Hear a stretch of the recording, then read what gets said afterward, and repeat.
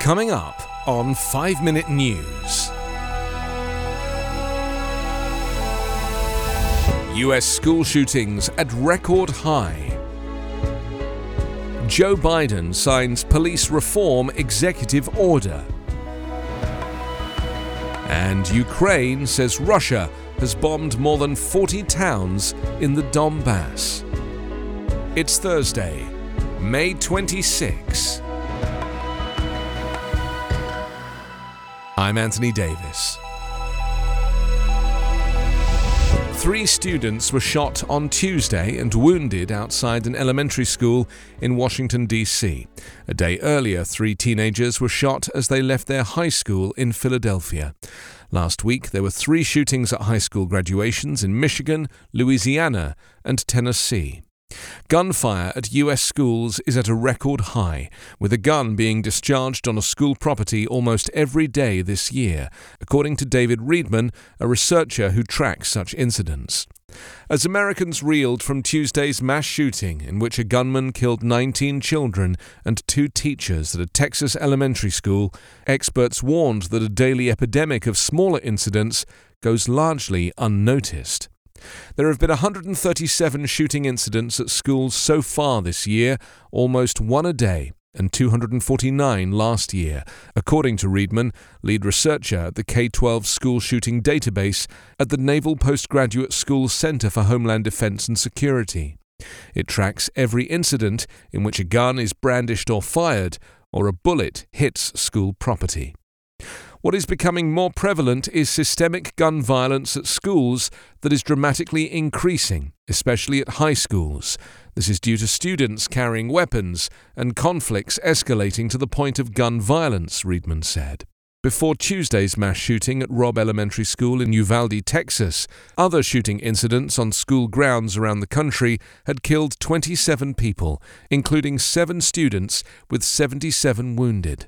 Mass shooting attacks on schools are also getting deadlier. The 3 deadliest school shootings have all taken place in the last decade. And now Tuesday's massacre in Texas.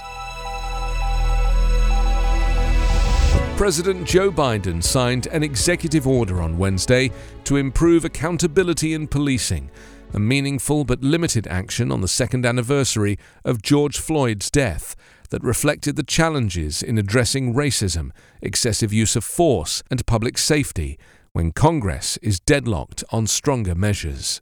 The event, shaped by one tragedy, occurred a day after a second one.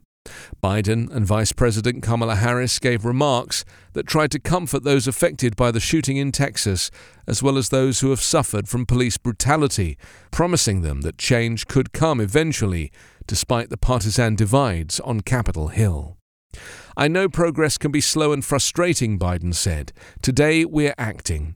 We're showing that speaking out matters, being engaged matters, that the work of our time, healing the soul of this nation, is ongoing and unfinished and requires all of us never to give up." George Floyd's family was in the audience at the White House as the president declared that what we do in their memory matters, with lawmakers unable to reach agreement on how to reform police policies or on efforts to reduce mass shootings. The president has limited avenues for advancing his campaign promises. And as he tries to build consensus, Biden is also attempting to strike a balance between police and civil rights groups at a time when rising concerns about crime are eclipsing calls for reform. Most of Biden's order is focused on federal law enforcement agencies to review and revise policies on use of force. It will also create a database to help track officer misconduct, according to the White House. Although the administration cannot require local police departments to participate in the database, which is intended to prevent problem officers from hopping from job to job, officials are looking for ways to use federal funding to encourage their cooperation.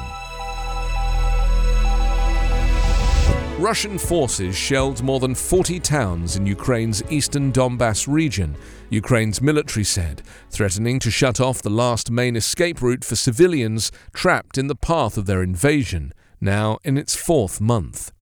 After failing to seize Ukraine's capital Kiev or its second city Kharkiv, Russia is trying to take full control of the Donbass, comprised of 2 eastern provinces Moscow claims on behalf of separatists. Russia has poured thousands of troops into the region, attacking from 3 sides in an attempt to hold out Ukrainian forces. Their fall would leave the whole of the Luhansk province under Russian control, a key Kremlin war aim. The occupiers shelled more than 40 towns in Donetsk and Luhansk region, destroying or damaging 47 civilian sites, including 38 homes and a school. As a result of the shelling, 5 civilians died and 12 were wounded, the Joint Task Force of Ukraine's armed forces said on Facebook. The statement said 10 enemy attacks were repelled, 4 tanks and 4 drones destroyed, and 62 enemy soldiers were killed. Ukrainian President Volodymyr Zelensky said Russian troops heavily outnumber us in some parts of the east. Zelensky said this week the conflict could only be ended with direct talks between him and Vladimir Putin. You can subscribe to 5 Minute News on YouTube with your preferred podcast app. Ask your smart speaker or enable 5 Minute News as your Amazon Alexa flash briefing skill. Subscribe, rate and review online at 5minute.news. 5 Minute News is an evergreen podcast covering politics, inequality, health and climate, delivering independent, unbiased and essential world news daily.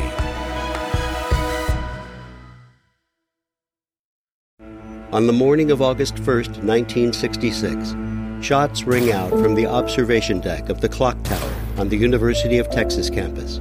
It marks the infamous beginning of the modern era of mass shootings in America.